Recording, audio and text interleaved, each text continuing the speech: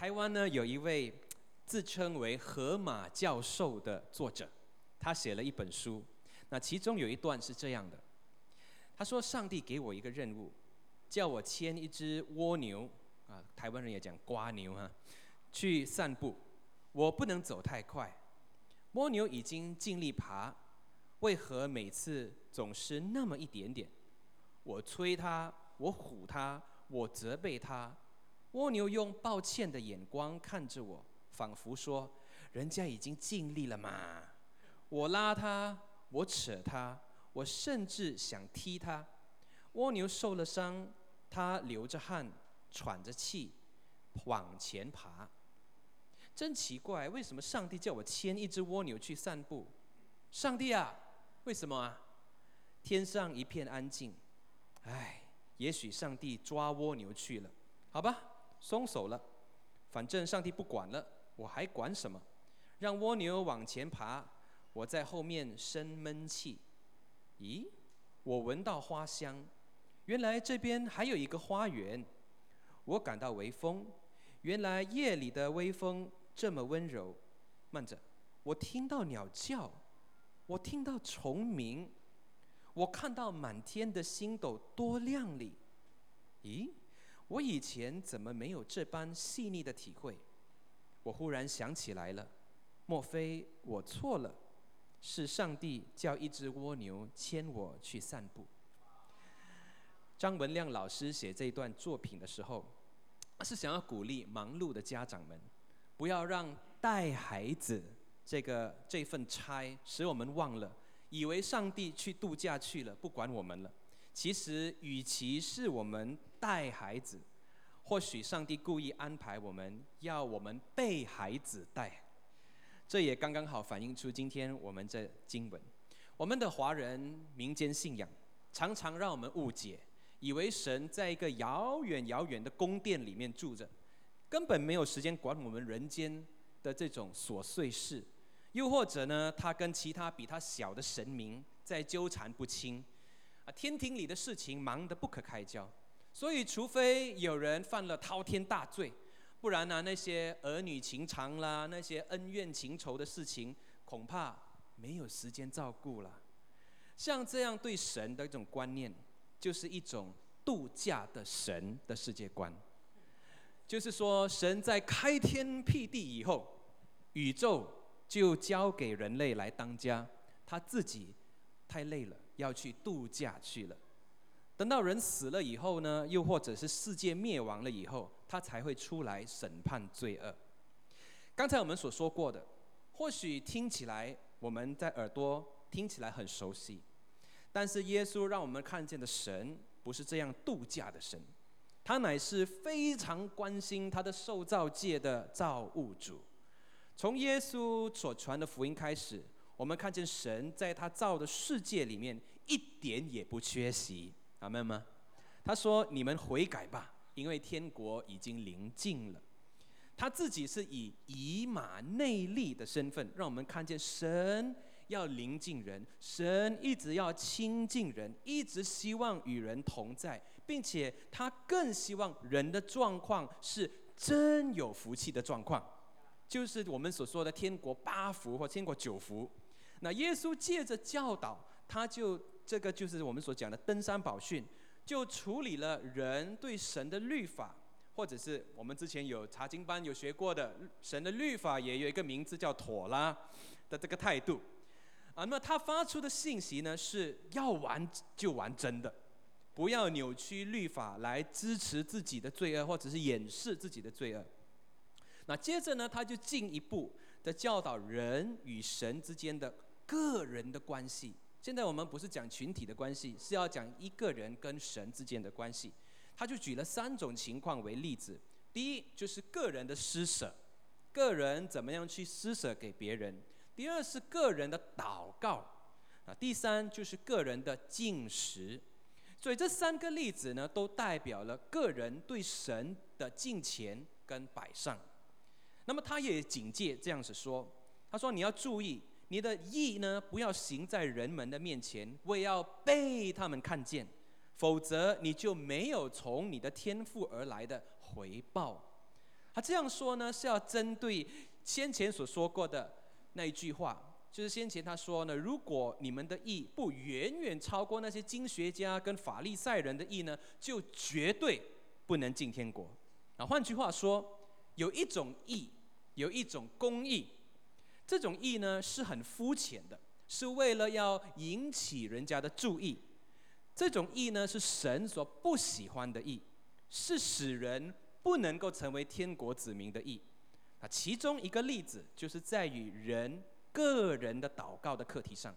所以今天呢，耶稣在这里，他教导我们的，今天我们称为主祷文的这个部分，其实照理来说，这不是主耶稣的祷文，而是耶稣教导我们祷告的祷文。他教导我们，那他提供我们作为天国子民，在我们个人的祷告中，应该要注意什么样的原则？这就是今天我们所要讲的课题。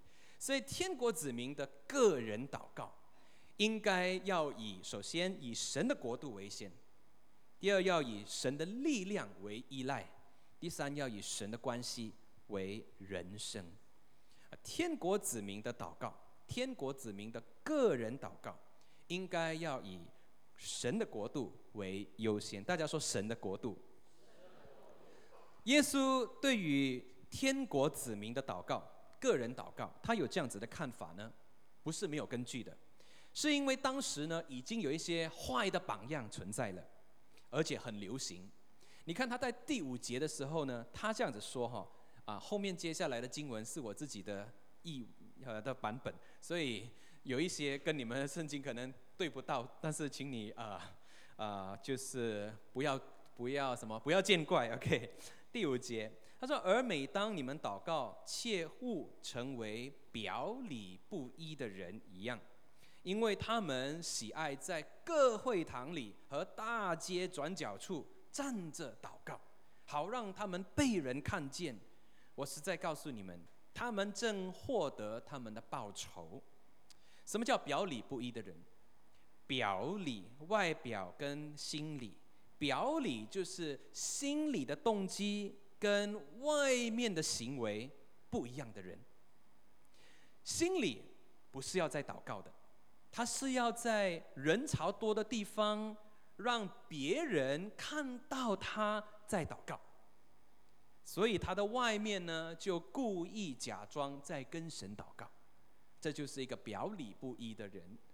当你要人注意到，你就要得到人的注意。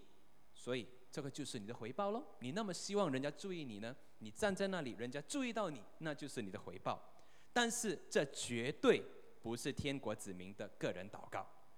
耶稣说，每当你将祷告时，进入你的内室吧，并且关着你的门，向你在隐秘中的父祷告。而你在隐秘中查看你的父呢，将会回报你。所以谁回报你啊？父会回报你。所以天国子民的个人祷告，他不是要专门渴望人的注意，他不用有第三者来看他。个人的祷告的对象是神，焦点是神，结果也是神。有没有人在旁听，有没有人在旁观，那一点也没有必要。所以他继续讲，而当你们在祷告时，不要跟外邦人一样念念有词，因为他们以为在冗词赘句之中，他们将会被听见。那除了不要表里不一除了动机跟行动要一致以外，也绝对不要学那些不属于神的人的个人的祷告。因为他们的那种祷告是以某种方程式，要念一些咒语为出发点，所以念得正确，念得多遍，念得事实要看那个时辰都会跟所有的结果，所要有的结果是有直接关系的。换句话说，你祷告灵不灵不在于你祷告的对象的能力跟意愿，而是祷告者所发出的配方到底是否有达到标准。所以难怪耶稣说，他们很在乎他们的祷文的长短，跟字句的多少。他是甚至有一种这种的心态，就是宁可多不可少。既然要给他多一点，那个结果要快快来，我就干脆祷告多一点点，但是不要少祷告。所以焦点呢是放在他的愿望实现，他完全忽略了祷告者跟祷告对象的关系。耶稣说：“所以你们切勿学他们，因为你们求他，也就是你们的父之前，你们的父知道了你们所需之事。”耶稣前吩咐，耶稣呢，他千吩咐万吩咐，他说绝对不要学他们的配方做法。原因很简单，因为神不是配方。跟你旁边的人讲，神不是 formula 啊。上帝不是一种配方，不是说你输入密码对了，你的咒语念对了，神就没有办法一定要给你所要的结果。神不需要你用咒语来唤醒他。你看到那些念咒的吗？念多一点呢，可能听不到；念快一点，可能要念多了，他就会醒来，他就会帮你做事。不是，神不需要你来唤醒他，因为他是时时刻刻都无所不知的神。连你睡觉的时候，你错过了多少次的呼吸，他都知道。像他这样伟大的神，难道他会糊涂到连你的祷告需要都不会预先知道吗？绝对不会，他绝对是你100%可以相信的神。耶稣讲了2次，他说：“你们祷告的时候不要像，你们祷告的时候不要像。”现在他来说，你们祷告的时候要这样，要怎样？因此你们要这样祷告：我们呢，在天的父，愿你的名归为圣，愿你的国到来，愿你的旨意实现，在地上如同在天。所以天国子民的个人祷告，应该要以神的国为优先，神的国度为优先。我们跟旧约里的人祷告的时候一样，也是称神为父，因为祷告的基础就是一种家人关系。跟你旁边的人说，祷告的基础是关系。既然神是我们的父，我们是神的儿女，那么儿女会以神的哪一方面为优先呢？就是他的名、他的国度跟他的旨意。他的名、他的国度跟他的旨意。他的名啊，就是他自己。他的名就是他自己。我们常常说，我们赞美你的名是什么意思？我们赞美神，就是他自己。他的国度就是他的掌权，他怎么管理国度，就是关系到他的掌权。他的旨意就是他的王权，王有他的意思，有他的命令。那这个命令，这个命令呢，就是中文所讲的旨意了，就是他自己的意愿。所以当你遵行他的旨意的时候，你其实就是在尊他为王。这3件事在天的领域里面呢，是完全被彰显的，因为在天上是完美的，是很完美的彰显。但是在受造界呢，因为破碎跟悖逆，造成这个彰显不完全。因此，虽然我们说神还是在主宰万物，他的完美跟和平的公义呢，是还没有在这受造界里面完全的兑现。这个美中不足，要等到主的再来才能够完全的兑现。所以我们在启示录里面能够看到，启示录称它为新天新地。那我们在信主的时候，我们的永生就已经开始，那是没有错的。记得吗？有人跟你讲过，你信主的时候永恒的生命就开始了。但是因为我们还活在这个破碎的世界，我们依然会经历到堕落所带来的效果。堕落有什么效果？诱惑。你有感觉到诱惑吗？每一天有没有诱惑？挣扎，你有没有挣扎？痛苦，你会不会感觉到痛苦？有哪一天你醒来，你跟自己说，今天我不会有痛苦的，我是刀枪不入的，不会。疾病、嫉妒，有没有想过会不会嫉妒别人？为什么选我？为什么选他不选我？伤害、失败、死亡，等等等等等等。只是因为基督徒信主哦，不代表聚会的时候就不会发生人肉炸弹闯进来教会杀害无辜的事件。大家最近有没有留意到新闻啊？像是在斯里兰卡或者在中国大陆的弟兄姐妹一样，我们听见了消息呢，你知道吗，弟兄姐妹？当我们听见了这些消息，除了要一同的哭泣，但是也要记得耶稣吩咐我们的祷告的原则。他说什么原则？要以神的国度为优先。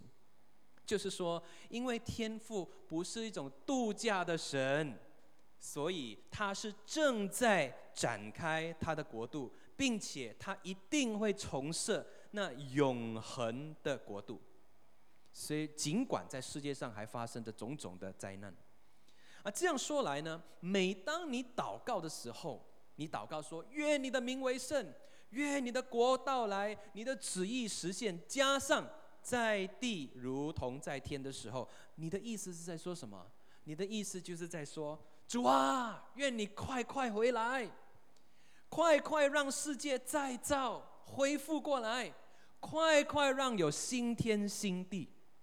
你这样祷告的时候，不是说你想死啊，不是说快快带我回家，不是，而是说这个世界呢是短暂的，这个世界是破碎的，但是神不是盲目的，一切的不完美，一切的挣扎、诱惑、痛苦、眼泪等等将会过去，罪恶的是终会必要被审判，公义的事要被高举。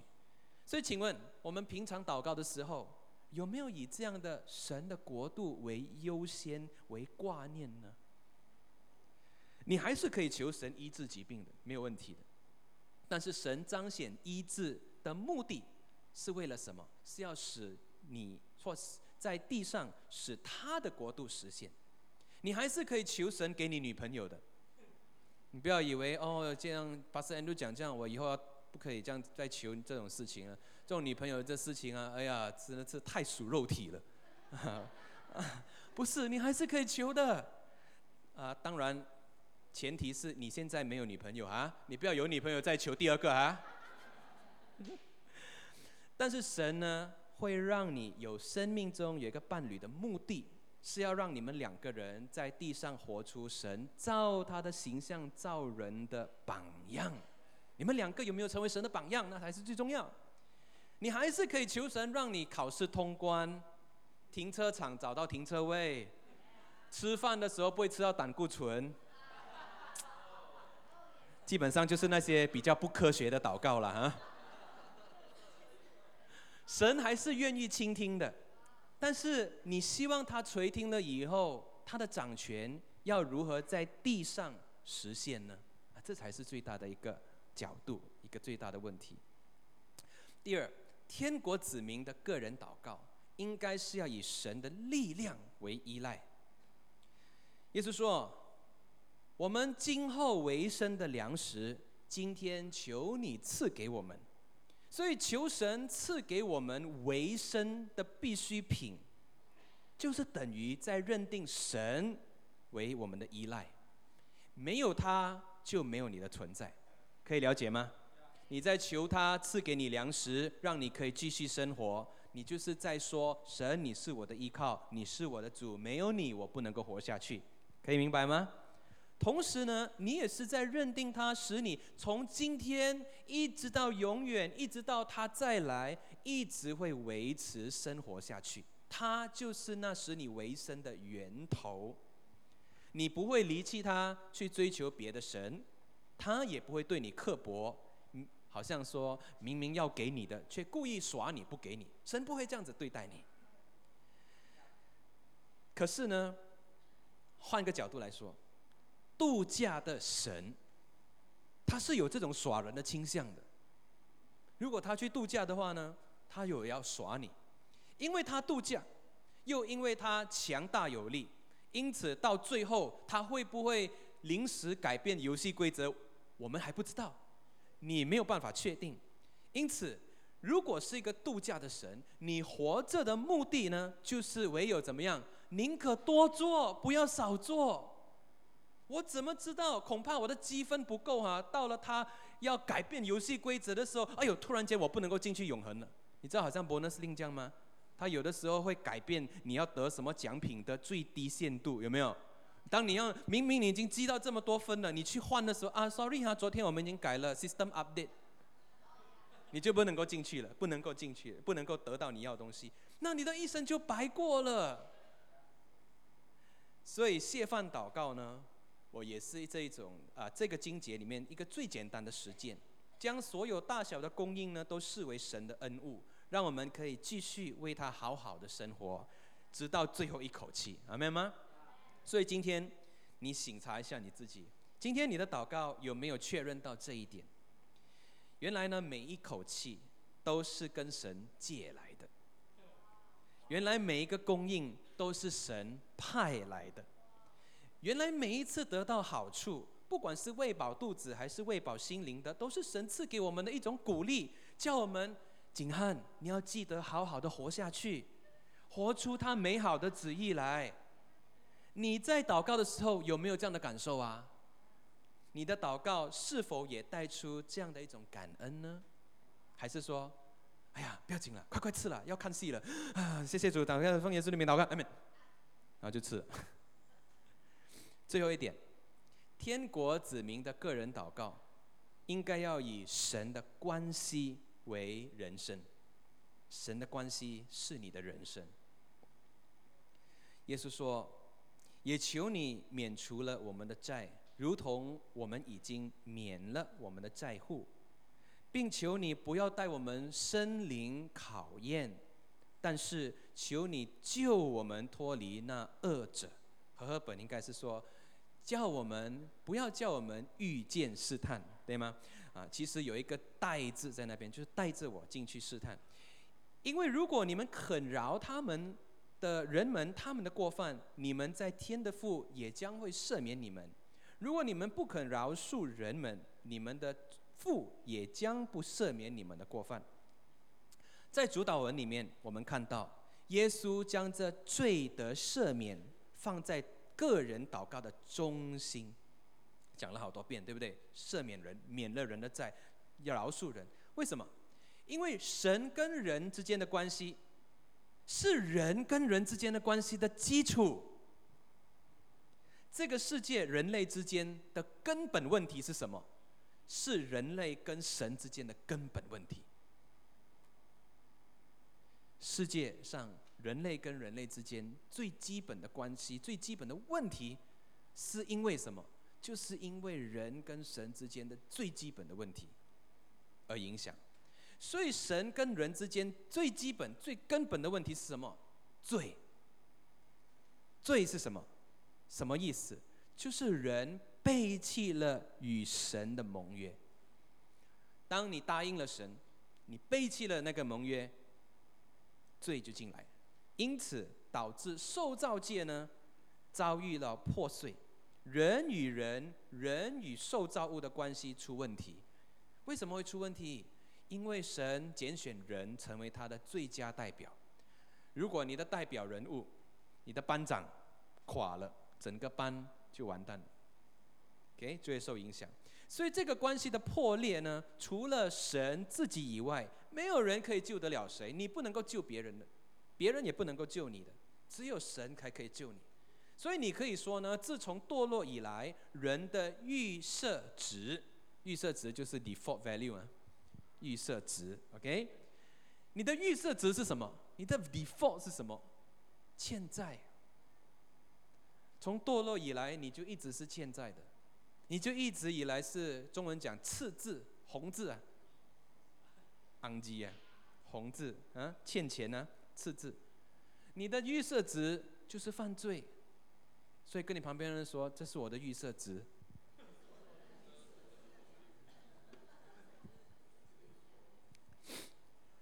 有些人说啊，这是我的预设值，但是我的 CP 值比较高。那有些人说没有，我的颜值比较高。大家听好，如果你已经负债了，你已经欠债了，却到处去找同样跟你自己对神负债的人，然后还去使他们成为欠你们债的人。可以想象吗？现在 Kim Jong 欠债，跟 Danny 欠债 ，OK？Danny 要跟他讨钱的。景汉也是跟 Danny 欠债，哇，景汉跟 Danny 欠债 ，OK？ 你可以想象 Kim Jong 去找景汉 ，OK？ 然后呢，故意去做一个情况出来，让他也欠他的债，故意的，然后跟他追债。明明两个人一起欠 Danny 的债 ，Danny 站在旁边，我都还没有出声哦，我都还没有讲一句话哦。然后 Kim Jong 去让景汉去欠他的债，这是什么意思？这样说好了，全世界上基本上呢只有一个债主，一个债主跟很多的债户 ，OK？ 一个债主跟所有人都是债户，债主就是神，债户就是我们所有人。但是其他的债户呢，除了有一个债主以外呢，还去使别人也是债户的人，成为他自己的债户，自己成为债主，说什么就是不肯放他们，硬要做他的债主。所以可能啊，那个景汉讲，我都没有欠你债，我都没有欠钱。然后 Kim Jong 讲，有，你有欠，你就是有欠，你就是欠我。明明没有，但是讲到有，这是什么意思呢？每当我们不肯饶恕人的时候，我们就是在宣布自己明明是一个债户啊，去做别人的债主，想要跟他绑定他们，绑死他们，做自己的债户。你知道是什么意思吗？明明只有一个债主，对不对？我们去使别人成为我们的债户，自己成为债主的意思就是说，你使自己成为神。当你不饶恕别人的时候，你是在跟他讲，你不要以为你只有一个债主啊，我也是你的债主，你也要成为神。所以不饶恕人的罪是那么的严重，了解吗？所以等于你要做别人的神，这样的动机呢，耶稣说天父也不会赦免，这很难叫神免除你的债。所以每一次来到神的面前，我们说上帝，你免了我的债。同样，我们要跟上帝说，因为我已经免了别人的债。所以神造人原本是没有债主债户的关系，阿们吗？神造你的时候是没有债主债户的，你不拖不欠的。他跟你的关系是一个父亲跟儿女的关系，是君王跟他的辅佐的关系。人与人之间也是同等，是辅佐的关系，是同事关系，是弟兄姐妹关系。因此，当我们自己祷告的时候，我们注重的是不是关系呢？你祷告的时候，你有注重关系吗？还是你注重的是好处？是祷告的动作、祷告的词汇比较重要，还是祷告的动机比较重要？我跟你讲最后一个故事，我们就结束好吗？那前几天礼拜五晚上，才几天而已，我的奖章还没有写完。给一个讲员来说呢，奖章还没有写完，礼拜五晚上啊，不是早上啊，已经是很糟糕的一件事了啊，出师不利啊，一定是有什么特别的状况造成延误。所以从上个礼拜到这个礼拜呢，工作太忙了，所以你们的查经班也，我求这个 Pastor Elvis 让我把它延误到月底，我怕出来的东西是半桶水，所以就不好端上这个菜给别人哈。那么从雅加达就回来了，我们在雅加达的教会，我们在那里我在那里教课，也在那里讲道。那我回来了，我一直就在赶功课。那回到家呢，就照顾孩子，白天赶功课，晚上回到家照顾孩子，那么哄孩子睡觉，就哄完了过后呢，打算要挤一点时间出来开夜车。那睡一下呢，天亮了就起床，载孩子去上学，然后就上班下班，然后又哄孩子睡觉，又开夜车，又重复。那礼拜五早上一大早我就出门去考试了，整个人呢就是好像失眠的僵尸一样。原本想说礼拜五晚上早一点去哄孩子睡觉，然后就可以专心的做奖章，就可以完成那个奖章，然后那个 Vivian 啊 Derek 啊就不会在那边迟迟等待，等到花也谢了 ，OK。没想到呢，我熄灯过后我的2个儿子，一个说什么就是不睡觉，一个很容易被吵醒，睡了又被吵醒。那一醒来呢，我他一醒来呢，小儿子他醒来了过后呢，就很难入睡，就很抓狂了。而我整个晚上就异常脾气滚到爆表几次。孩子呢，就是因为这样呢，被我又打又骂，又差一点变虐待了。以为牧师很圣洁也因为这样，他们终于睡了，结果换我睡不着。为什么？心里一直很难受。我就好奇去搜一下Google， 你看现在的父母都是很厉害 Google 的。孩子难睡怎么搞？结果我就搜到一篇文章，讲到家长照顾孩子的压力，会影响到孩子在成长中他的记忆跟学习。我就很自责，我说 Oh my God， 为什么这样？为什么搞到这样？为什么做爸爸做到这么失败？那到了黎明的时候，我就读到就是刚才所读过的牵一只蜗牛去散步的那段。忽然间，我就听到孩子在哭啼了，楼上，我就上楼去哄他睡觉。我在拍他的时候，在拍他睡觉的时候呢，感觉到神在跟我说话。我忽然间体会到2点。第一点，如果是度假的神是度假的神话，我们的这个人生就是一场的抽奖游戏。为什么？你投注的祷告越多，你中奖的机会就越高。你一生的希望就是你投注的祷告是那么的多，以至于这个神他度假回来的时候第一时间看到的祷告呢，都是你的祷告。那么你的梦想就能够如愿以偿。但是你别忘了这个度假的神他也是强大有力的神，他或许可以随时改变游戏规则。那时候你最好他改变游戏规则的时候，你就最好有别的花招可以使出来，可以让他说服他，让他可以让你通关，如果你还有能力的话。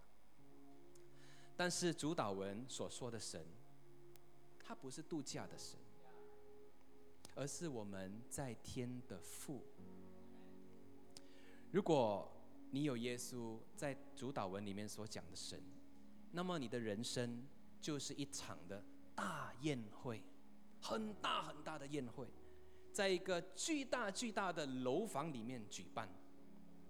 在宴会里面呢，你会尝到各种各式的菜肴，都是酸甜苦辣，包括孩子在这段期间给你带来的种种的压力，你身体抱孩子以后所累积的那种的酸痛，你的失眠，你的精神颓靡，等等等等等等。每一种味道不是为了要苦待你或是刺激你，而是为了要让你了解那位请你来做客的主人。所以孩子们不是拖累你的脚步的蜗牛，而是神派来的老师，带你放缓脚步，看到自己多么软弱，多么的丑陋，失眠一下就要打人，就要骂人，充满盲点，而且还超级超级需要神来修理自己。我们不是常说吗？孩子是神赐给我们的恩物。曾几何时，我们把恩物当作是猎物，去打，去骂，去发脾气，并且去批准自己有质问神的准证。你看神，我难道没有机会这样子跟你说吗？你为什么这样子对我？我的孩子为什么不睡觉？我的功课为什么做不好？我的人生为什么这么失败？为什么我整天不够钱用？为什么人家有这么大的车，这么大的房，我没有？为什么人家来教会做基督徒那么成功，我自己做基督徒那么失败？为什么？为什么？为什么？为什么？为什么？特别是对事情不顺利的时候，如果人生是大宴会，大宴会就不是重点，那些百味佳肴也不是亮点，主人才是。宴会最终的目的不是要请你来吃饭，而是要请你来跟主人建立关系。而祷告正是宴会的原因，就是跟主人建立关系，恢复关系，回到他造我们成为的样式跟目的里，回到他造我们成为的父母应该扮演的父母的角色里面。既然是这样，祷告为什么还要那么假装呢？为什么不能够更直接一点？神知道你不喜欢某一些菜，有一些菜吃得很难受，他没有要惩罚你，他正是要借这个机会让你好好的跟他建立关系，告诉他上帝这个菜真的很难吃，上帝这个真的很不够咸。你知道有一句话我挣扎了很久，就是在这个黎明里面我完全得到解脱。马太福音第6章13节，求你不要带我们生灵考验，原文的词是带我们进入考验，或者是生灵考验，但是救我们脱离那恶者。我一直很挣扎，就前面那一句话，为什么说不要带我离生灵考验，不要带我进入试炼，或者是遇见试探？我不能够了解为什么神那么忍心要带我们进入，或者带我去生灵考验。难道他看到我被考验的时候，他会很开心很爽吗？难道我面对生活的挫折、环境的欺负，他会感觉很开心吗？我真想把那个带我们那3个字完全删掉。结果在黎明的时分，我想起了一个故事，我明白了。